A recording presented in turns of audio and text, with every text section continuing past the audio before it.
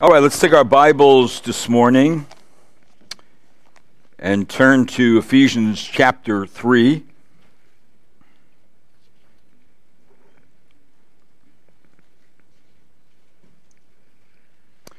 Ephesians chapter 3. As you're turning there, let's bow together in a word of prayer. Let's pray. Father, this morning as we come before you, in the name of our Lord and Savior Jesus Christ, and we know, Lord, the ministry of the Holy Spirit is amongst us as the Word of God is being taught. So bring it to our minds, Lord. Make us good listeners. Help us to retain what we are receiving and practice the principles of Scripture in our daily life. Lord, transform us from the inside out. Make us what you want us to be. Change our minds. And Lord, let us live our life to your glory. And I pray, Lord, this morning you would give us understanding on the things that are found in this text. And I pray this in Christ's name. Amen. We're going to be looking at verse number 2 to 7 of Ephesians chapter 3 because I dealt with verse number 1 and verse number 13 already. And so Scripture has really been laying out for us, just by way of review, this grand position Christians have from God. They've been elected.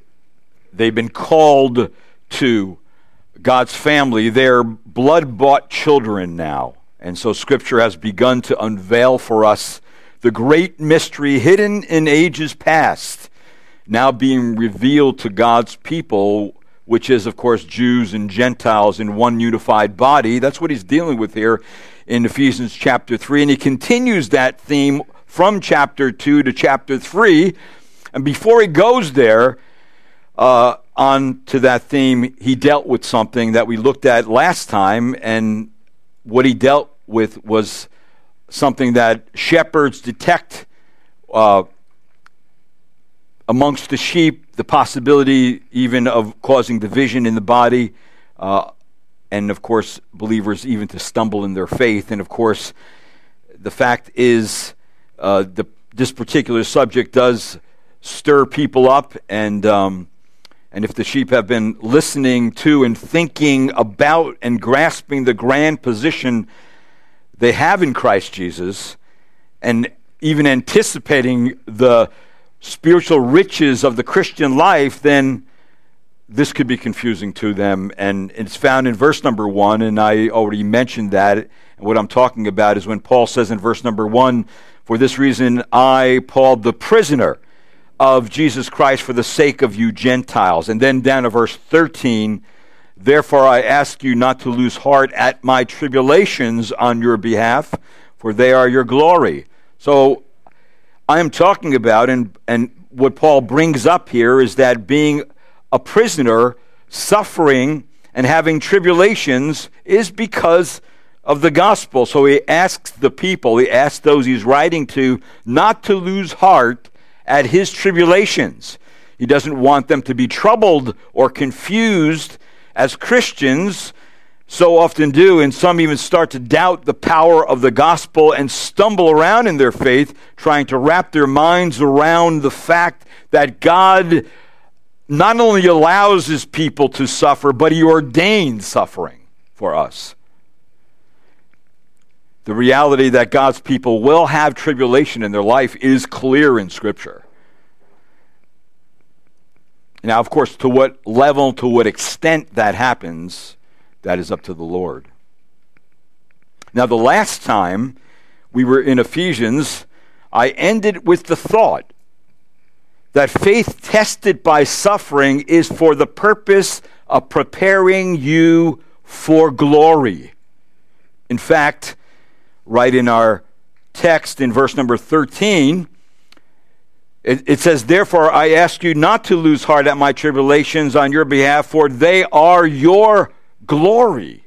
So remember, I said in messages in the past months that God has inherent glory.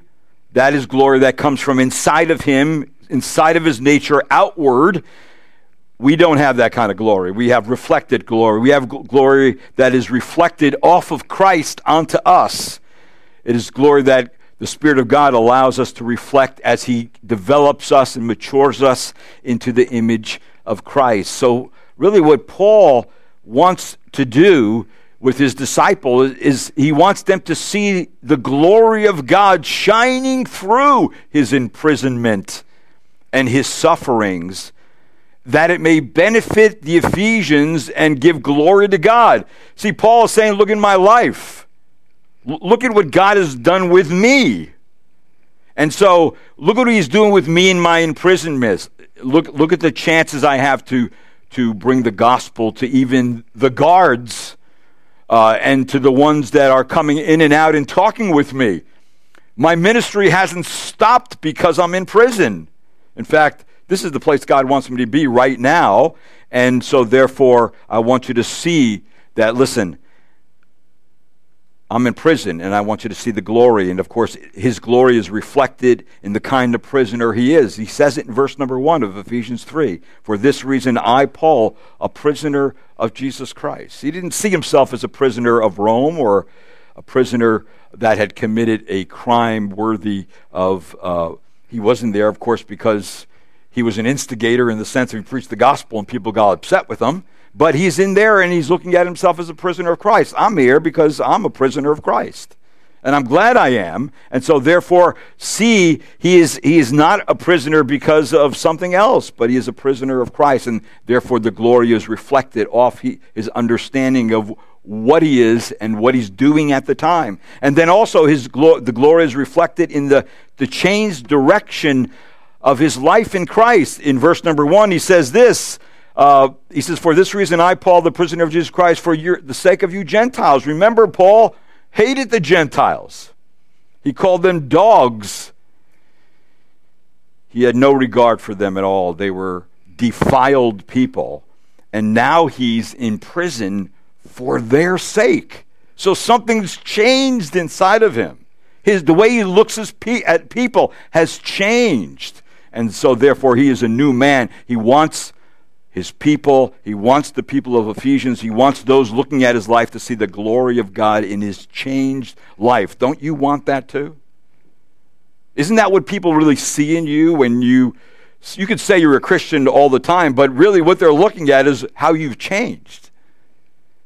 What you're doing now that you didn't do before, how you view people in a different light now than you used to view them before. Before you used to be full of prejudices.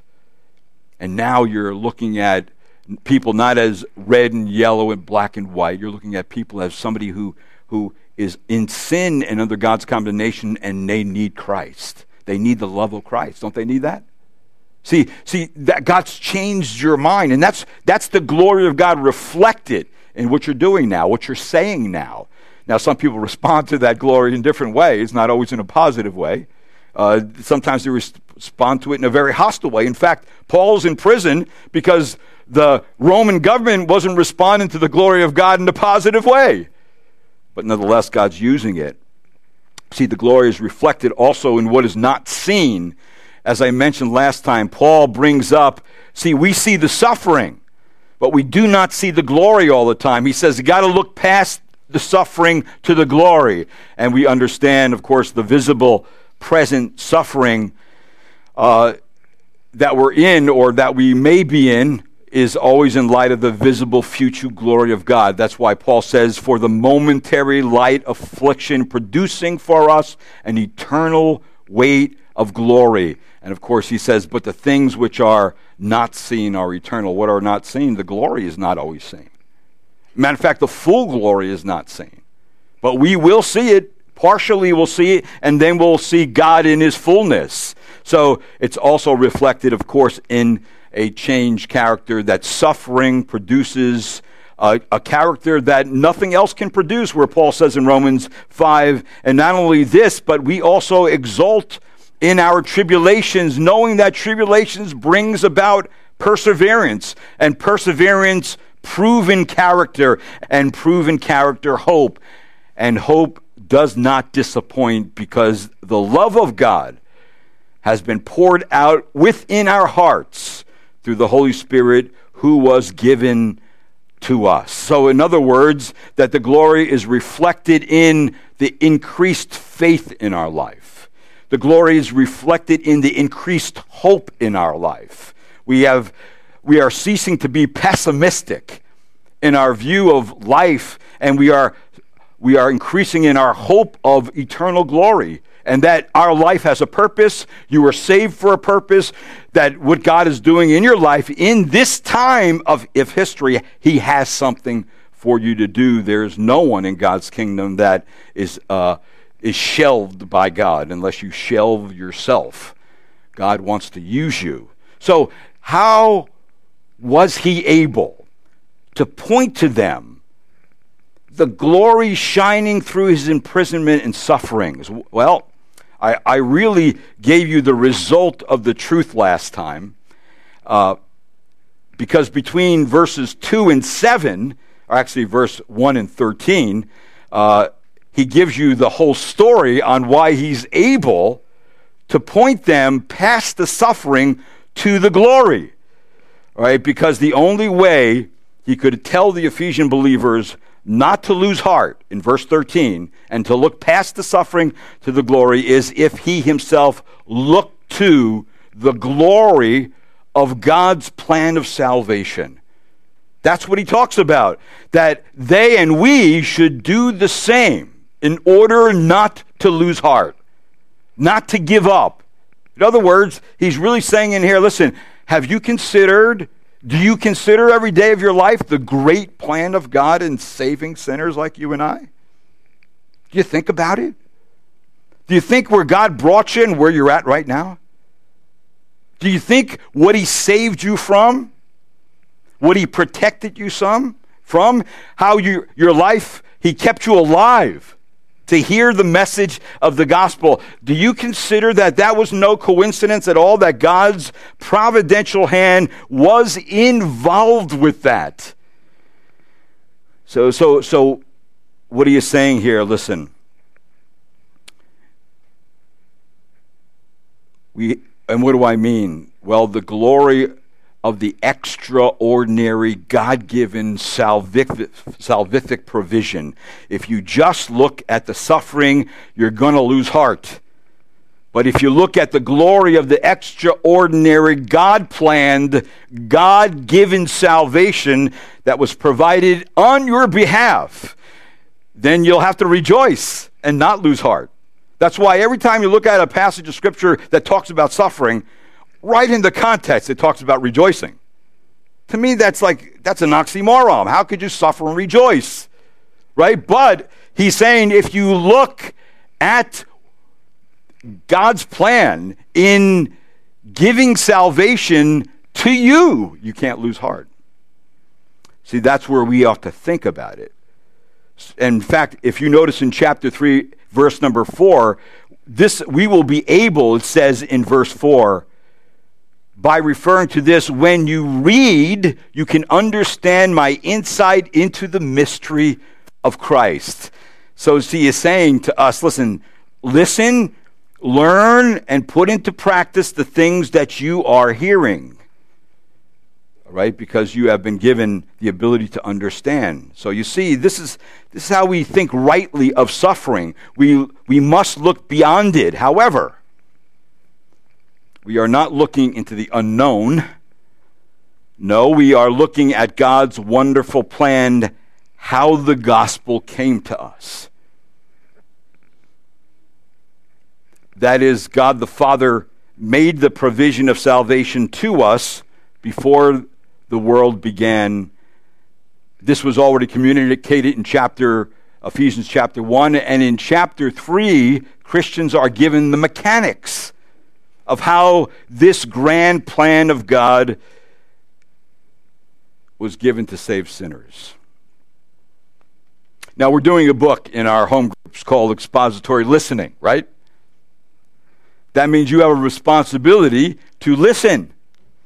In fact, if you look at this, what Scripture points out in verse number 2 of Ephesians 3, it says, if indeed you have heard of the stewardship of God's grace, which was given to me for you. He is telling them something that they already heard. Don't you and I have to hear things more than once to get it? Matter of fact, you're going to find out today in your home group that some of the questions that are presented to you, you're not going to be able to answer. So you already forgot. You already forgot things that I've mentioned 3 or 4 times already in preaching Ephesians, but you're going to say, well, I don't remember that. You know why? We need to hear it again. In fact, a good teacher repeats themselves. In fact, Scripture is repeating itself all the time. It's telling us things in different ways that we already heard before. But you know what? He's telling them something that they already heard is true, but maybe their listening was not so complete the first time. If they have a tendency to be disheartened at the apostles' present suffering, well, maybe they didn't hear all of it like they should have. All right, maybe they weren't getting the plan of God for them. They weren't looking at their life in light of the plan of God for them. And so therefore, they were being discouraged. Right? And if the apostle Paul is going to suffer, what about me? What's going to happen to me? See, that's where they were going. They were the ending right there. And Paul says, no, you can't do that. You can't think like that. You got to think about God's whole plan. That God's been in charge of this thing from the beginning. And he's not letting go of any detail that's going to secure and that has secured your salvation forever. In fact, he uses right here in verse number 2, if is a first-class conditional if, and the bottom line is this, that he is saying that the Ephesians had heard. You heard me the first time. You got it. But you now have to hear it again to get more of it, to build on what you already heard. So what did they hear? Well, they heard in verse number 3 or verse number 2, he says they heard of the stewardship of God's grace, which was given to me, Paul says, for you. So they heard that God gave Paul special responsibilities on their behalf. In fact, he is saying here that God gave him administrative responsibilities to communicate the plan of God to the Gentiles so that they would be delivered from darkness unto light. In fact, he uses the word, in your Bibles, it could be translated stewardship. Some Bibles translate it administrator, some translate it steward, dispensation. All those things could be used for this particular word. So what he is saying here, I was given a stewardship of God's plan of salvation. I was given it. It was given to me. And how did Paul think about that? Now, because you have to ask this question when you think about Paul. Why would the Lord give such an incredible administration of revealing God's plan to someone like him?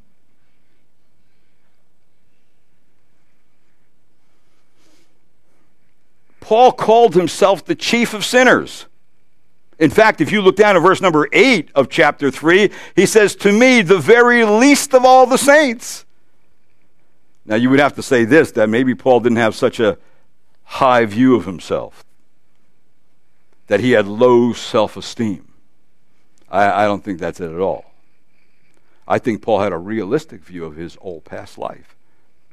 He understood where he was and where God brought him.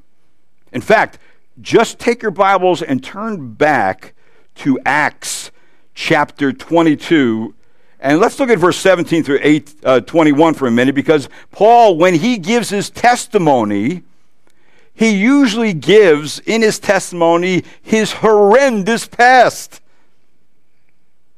In fact, I don't think Paul himself could fully believe that God would use him the way he was going to use him. Look what it says in Acts chapter 22, verse 17. It says, it happened when I returned to Jerusalem and was praying in the temple that I fell into a trance. Verse 18, And I saw him saying to me, make haste, get up out of Jerusalem quickly, because they will not accept your testimony about me. Then in verse number 19, here's Paul. Look what he says. And I said, Lord, they themselves understand that in one synagogue after another I used to imprison and beat those who believed in you. And verse 20, and when the blood of your witness Stephen was being shed, I also was standing by approving and watching out for the coats of those who were slaying him. And then look what it says in verse 21. God doesn't respond to that. In verse 21, and he said to me, go, for I will send you far away to the Gentiles. So, in other words, you're seeing, in fact, you have to apply this to yourself too. How can God use someone like Paul, who was against the church, against Christ, hated Christ's disciples, and went ahead by action to beat them, put them in prison, and even had them killed, and approved of it? How can God use him to be the administrator of the mysteries in Scripture? Well, there's only one answer. Only one answer. Matter of fact, it's the answer that you have to give and I have to give when we answered, why would God save you? The answer is this: God's grace. That's the answer, God's grace. In fact, if you look back at Ephesians, you'll find that's exactly what he says in verse number 2.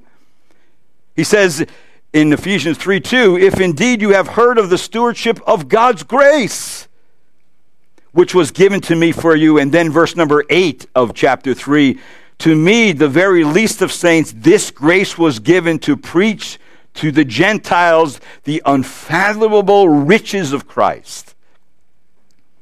So Paul is saying there, listen, it was only God's grace. That's the only answer I have for myself, to be able to be given this great responsibility to preach to the Gentiles. And what does he preach to them? The unfathomable riches of Christ. Now he's in love with Christ. Now he's able to tell us about all the deep riches of Christ. Now he's able to bring the light that was hidden before. And so he brings the manifold wisdom of God's might to people, so it may be known through the church. That was the responsibility that God gave Paul. So in other words, Paul is saying, if in my suffering, don't look there. Look at the great, grand plan of God in which I am now a part of. And now God's chosen me to do a great work among you. It's a very humbling work. And so he tells us in verse 3-7 how God did it. And notice in the first thing he did, here's the manner in which the plan of God was given in verse number 3. He says, first thing he says there, it was given that by revelation there was made known to me the mystery, as I wrote before in brief. See, in other words, Paul is saying this means that this was given to me in Scripture. The source of the information that Paul received was from above. It was from God himself. It was not a product of human intellect. It was not a product of ingenuity. Humankind had not come up with it. Humankind could not come up with it. Matter of fact, the master plan of your salvation has come from God himself. And he's saying that you look there and you think about that for a minute, then your salvation is secure in Christ, even when you go through trials and suffering. And like Peter said in his epistle, but know this first of all, that no prophecy of Scripture is a matter of one's own interpretation, but for no prophecy was ever made by the act of human will, but men moved by the Holy Spirit spoke from God. In fact, in these few verses, verse 2-7, Paul uses 7 passive verbs. You know what that means?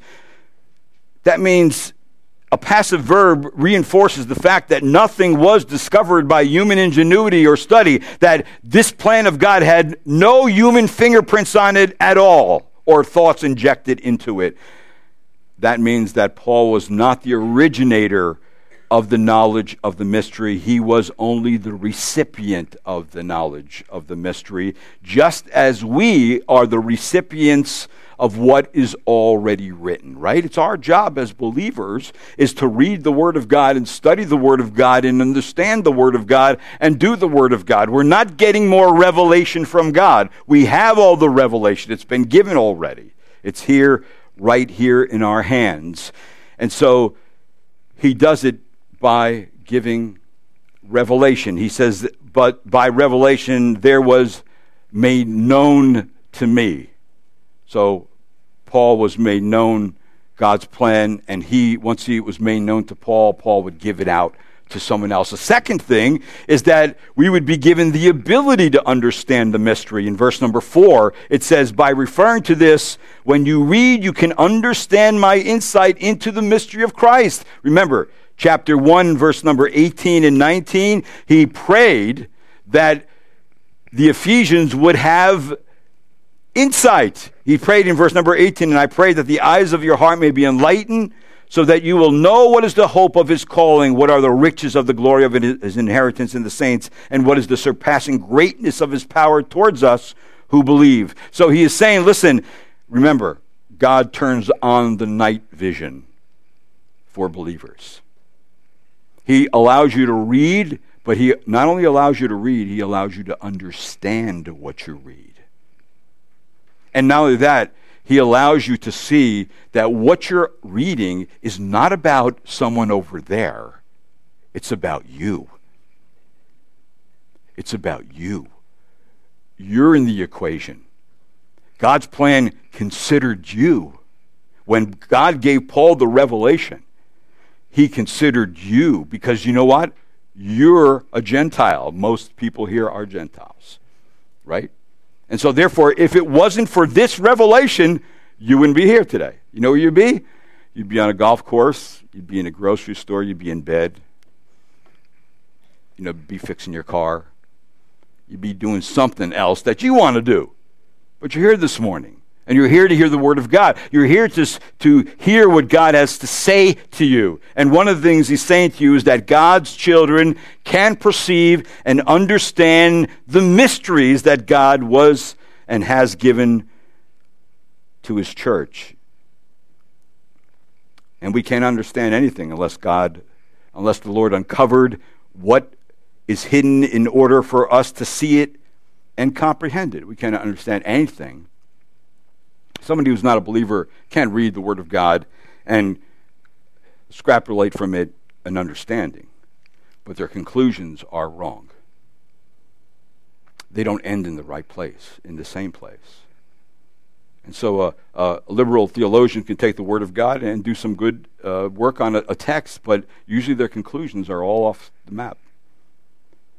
When God's kids read it, they see that their conclusions are starting to line up with the rest of the Word of God.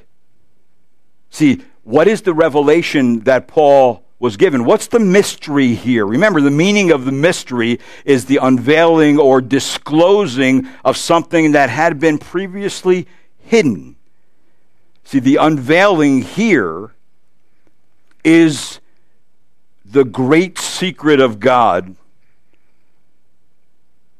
that's now revealed to us. What is it? It was the love and the mercy and the grace of God were meant not for the Jews alone, but for all mankind. All tribes and nations we take the gospel to.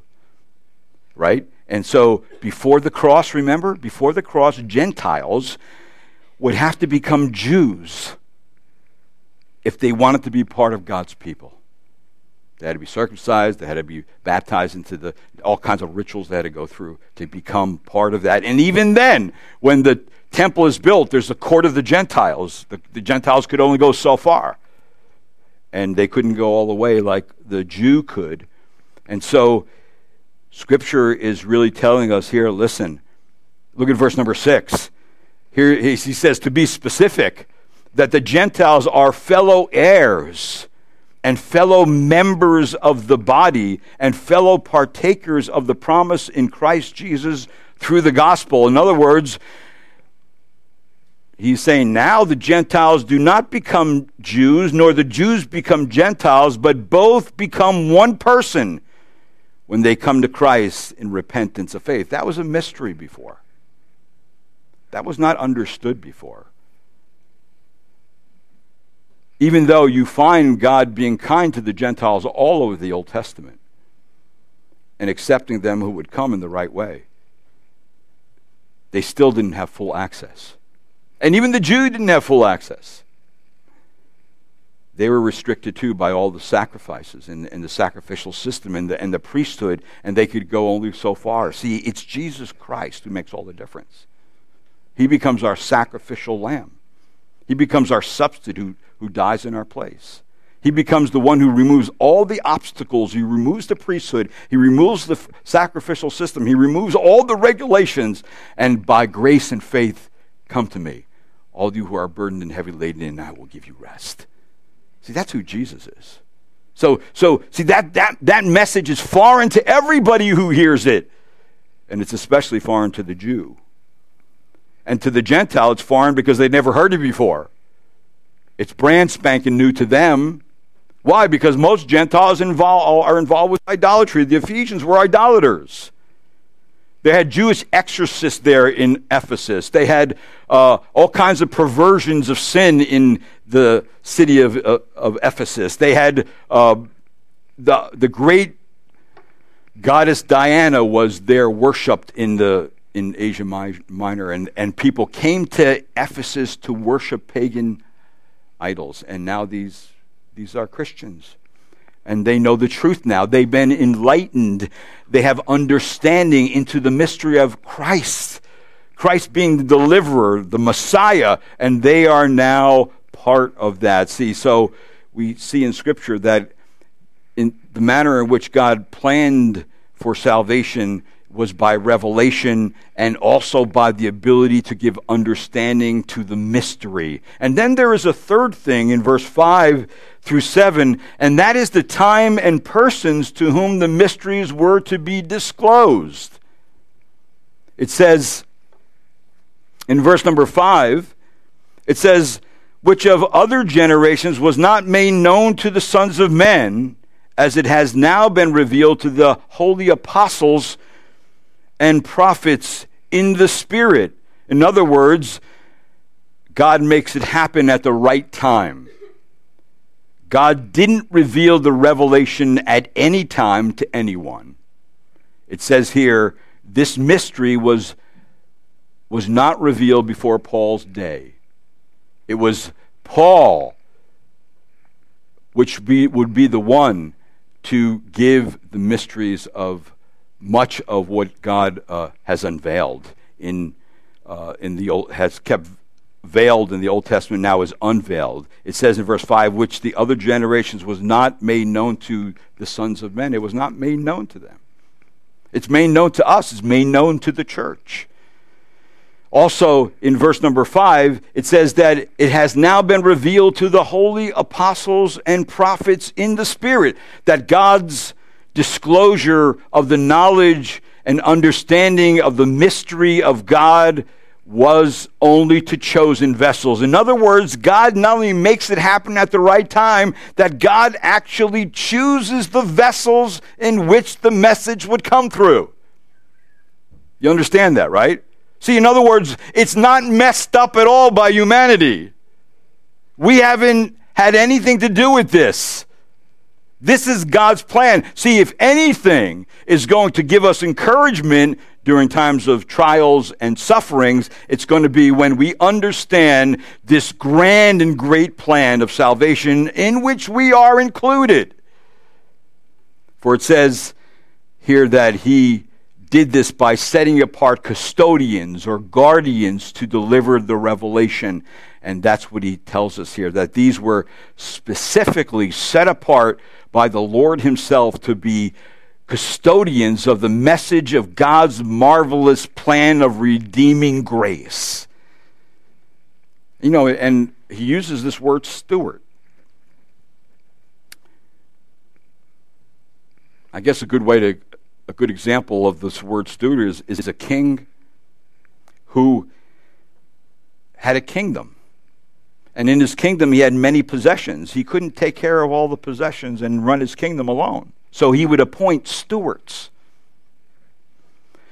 And then he would put them in charge of the administrative affairs of all the different sections of his kingdom. And the responsibility of a steward was weighty, and it was serious, because each steward were responsible to give an accounting to the king.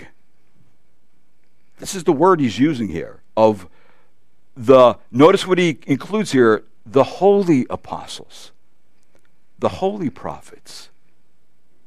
In other words, remember the word holy, to be set apart to do something.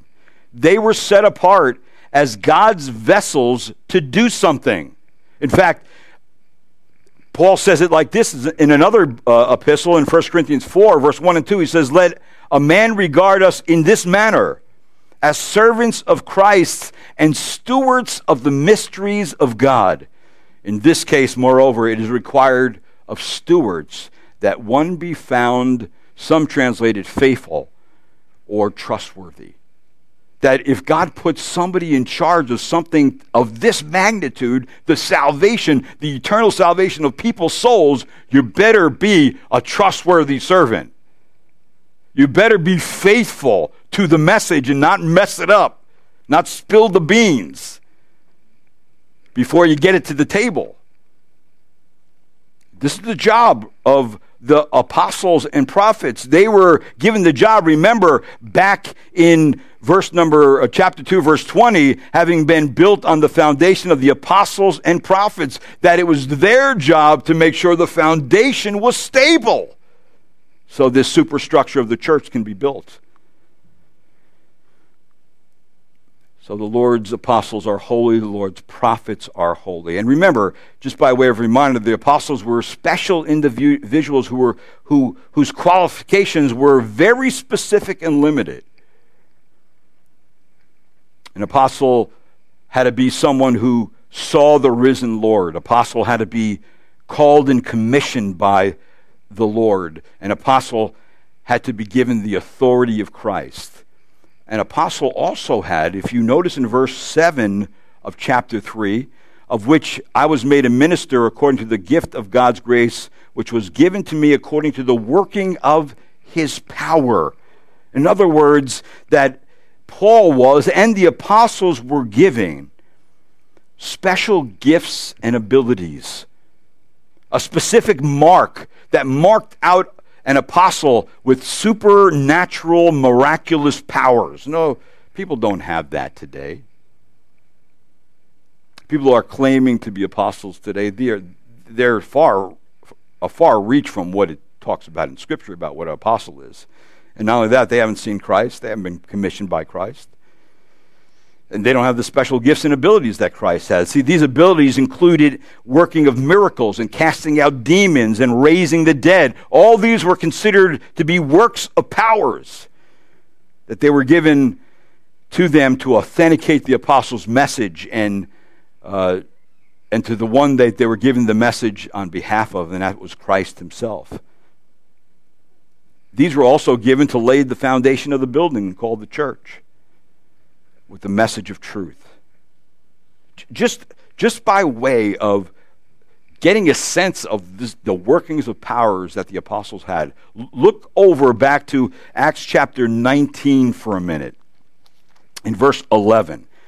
Acts 19 in verse 11, because here, in this book shows the recurring power of God's Spirit and the apostles' supernatural, miraculous power that was given to them by God.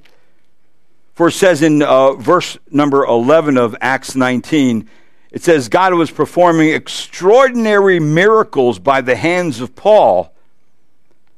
Verse 12 of chapter 19, so that handkerchiefs or aprons were even carried from his body to the sick, and the disease left them, and the evil spirits went out.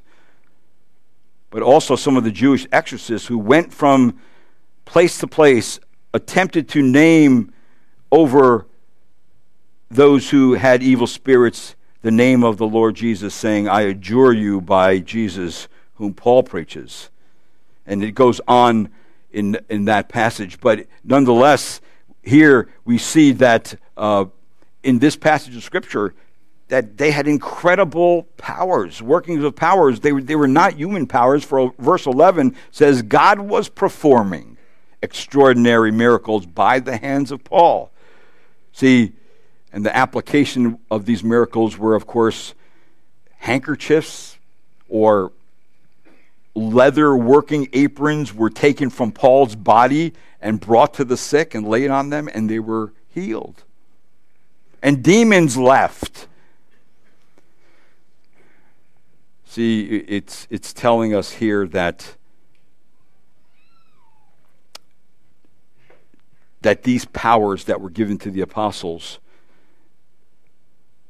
reveal the empowering presence of Jesus Christ himself when he walked the earth, and that these diseases departed and the demons left because the power of God was present.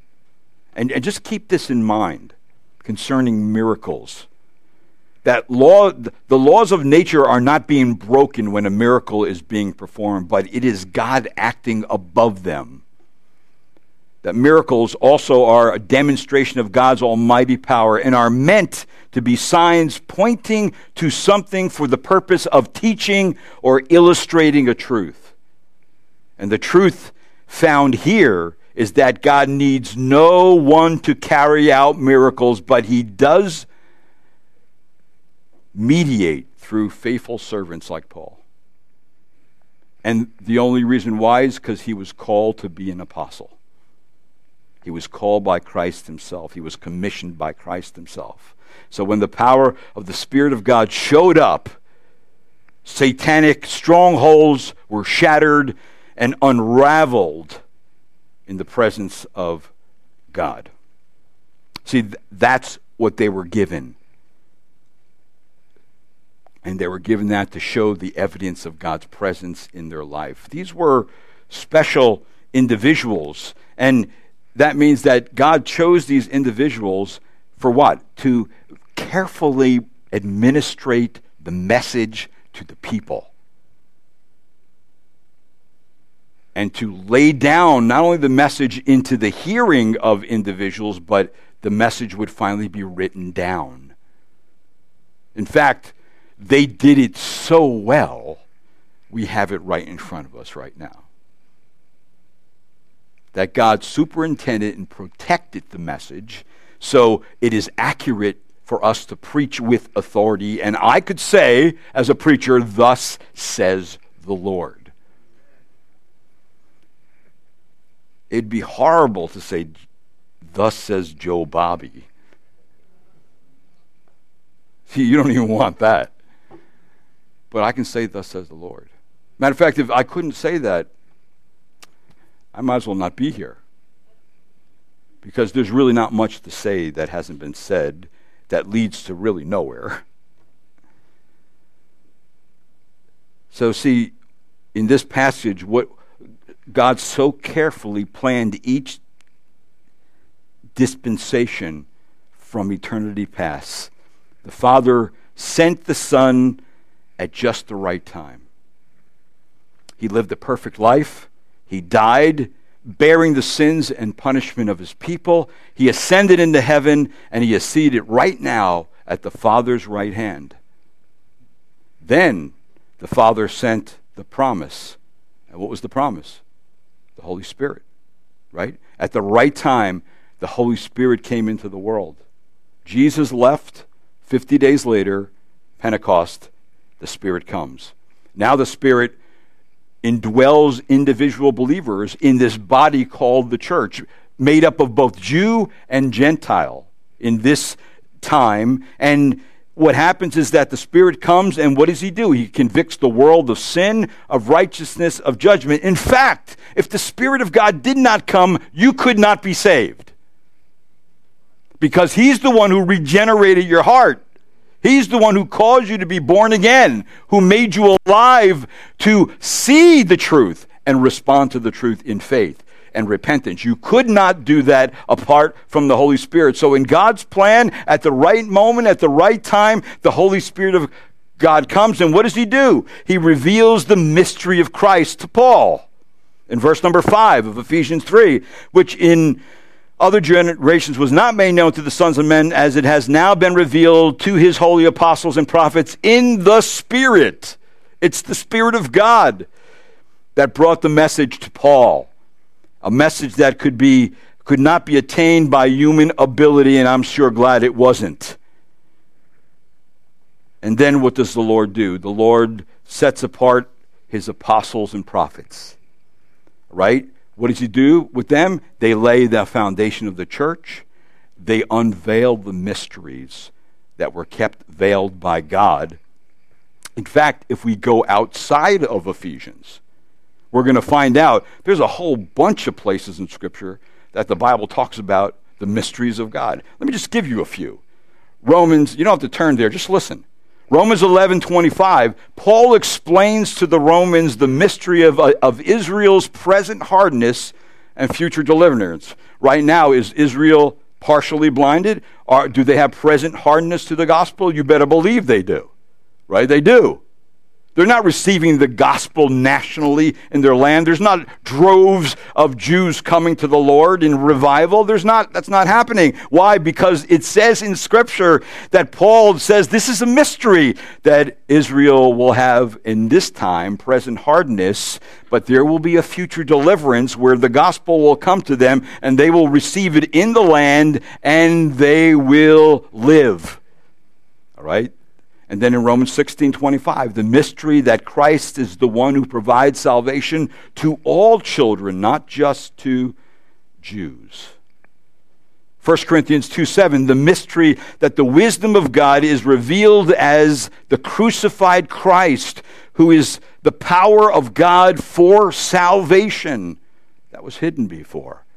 In 1 Corinthians 15, the mystery of the future when all saints, dead or alive, will be changed at the time of the resurrection. That was a mystery that is unveiled to us now, and now is part of our hope, the hope of resurrection.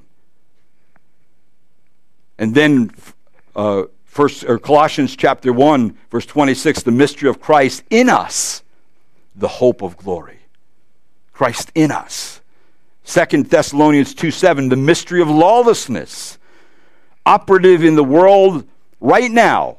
And believe me, we can see lawlessness everywhere we look. It's increasing. It will greatly increase. It will especially increase when the restraining ministry of the Holy Spirit is removed. That was the mystery. And the mystery involves God's program to allow the devil's program of evil to continue until Christ's return and the future judgment of evil. That was something that was hid that is ours now. All these things were hid, but they're ours now. Do you understand that? That you have an insight and an understanding to the plan of God that no one else has except believers. He is saying to us in God's great plan of salvation that you are privileged characters. So how could you be disheartened? How could you be so cast down that you have no hope? If you are thinking that way, you're not understanding what he's saying here. He's lifting us up out of our pits. He's helping us to see. And if you're so down that you have to reach up to touch the ground, then you need this. You need to see that these are ours, and they're a great privilege to know them. Like he says in 1 Timothy 3:9, the mystery of faith, the mystery of godliness. That faith seems to refer to what is believed, the content of faith, and the mystery of godliness refers to Christ, the object of faith. We have both. We have the content and we have the object. This is what you're to believe. This is who you believe in. So our salvation is not in just content. It's in a person. It's in a person, and that person is Jesus Christ. That was hidden, it's ours now. It's ours. And what does the Lord do now? What does the Lord do now? The apostles and the prophets, they're gone. Right? These mysteries are unveiled, already written in the Word of God. So what do? What does he do now? Well, if you look at Ephesians chapter 4, you'll see what he's doing now.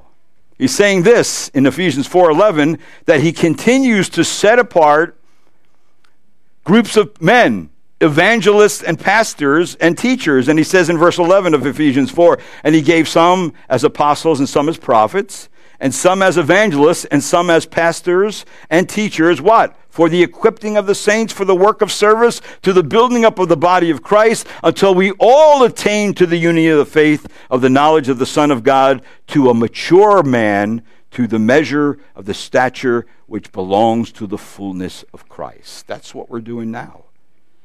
We're teaching and preaching the Word of God so people become solid believers. So they can't be tossed to and fro by every wind of teaching that's out there. So they know who they are in Christ, so they know where they're going, and when they die, they know where they're going there too. See, this is the kind of people that the Lord's raising up. So for pastors and teachers, what do? They continue to work. They continue the work of teaching and preaching what's already written. I'm not looking for new revelation. The Bible's a big book. It takes a long time to study it. Right? So it takes a long time to hear it, to understand it too. So it's both sides that are going on here. And so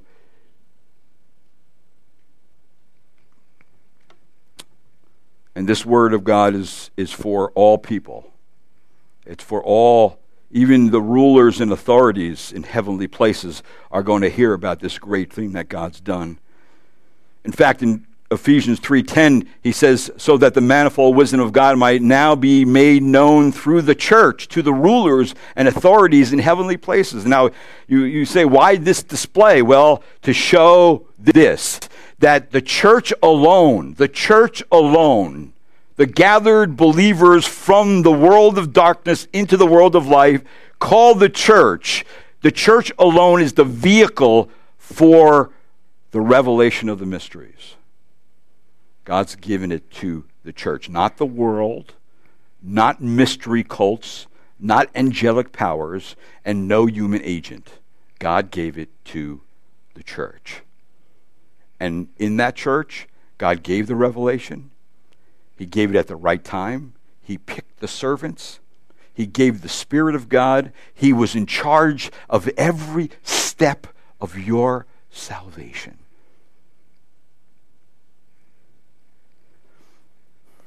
Now you're being equipped for the work of service, and you're being prepared for the presence of Christ. Every time you hear the Word of God, He is preparing you for His presence. And you know what? You're desiring to be in His presence more and more every day. If you're not, then there's a problem already. So just think about it. Just think about what God did in your behalf to bring about your eternal salvation. Just think about where you were and where you are now. If you were left where you were before you heard the gospel of Christ, where would you be now? Some of you would be dead. Some of you would be in a ditch shooting up some kind of drug into your veins, or snorting some coke in some holiday party. Some of you would just be going along trying to make as much money as you can to have a great retirement. Some of you would just be living by the lust of your flesh and the passion of your heart and going from one thing to another to find some kind of fulfillment in life. That's what would be happening to you. And then, boom, Christ comes into your life and everything changes. And you become a new creature. You actually become new. And you change. And therefore, the glory of Christ starts being displayed in your transformed life.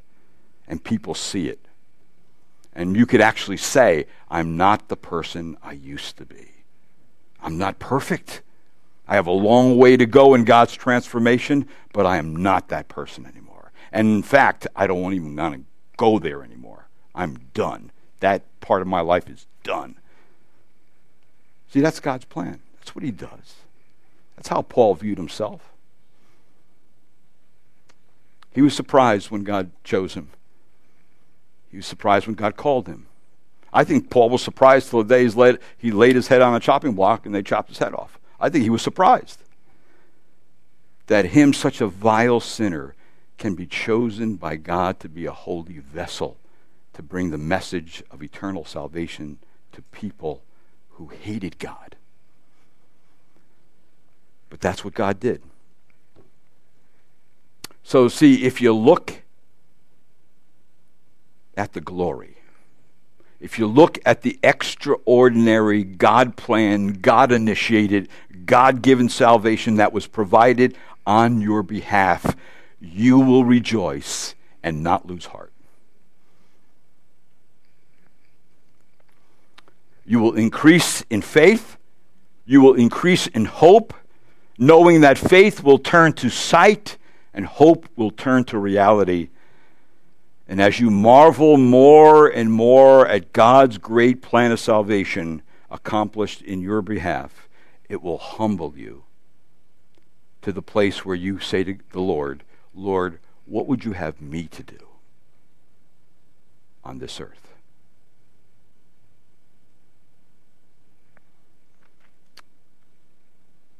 So see, that's why Paul can write in verse number 13, therefore I ask you not to lose heart at my tribulations on your behalf, for they are your glory. See, once you explain the plan of God, then everything changes in people's thinking. Amen? So I pray that in this, hopefully your holiday went well. You had plenty of turkey and whatever you eat on this holiday, and it was truly a thanksgiving to you. Not just a thanksgiving for the food provided, but a thanksgiving for the salvation provided to you by God. Amen? Let's pray. Lord, today we do thank you, Lord, because Scripture, again,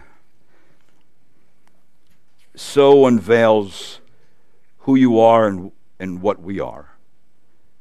And I just pray today, Lord, that if someone does not know you as their Lord and Savior, today may be the day that they bow their knee before you and come in repentance and faith, knowing that they're a sinner and that you save sinners, and believe in you as their Lord and Savior.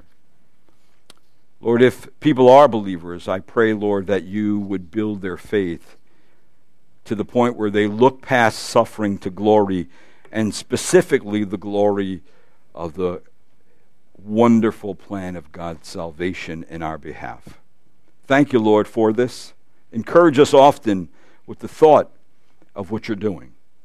And Lord, I know, Lord, as that happens, we also realize how short life is.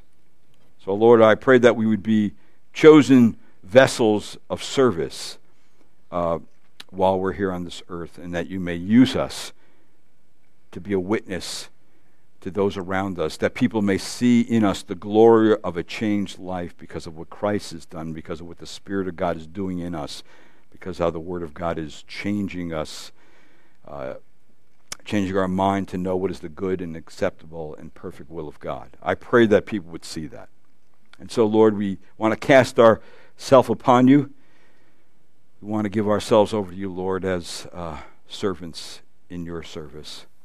Lord, use us according to your will at the proper time to bring the word and the message of Christ to those who have not heard. And I ask this in Christ's name. Amen.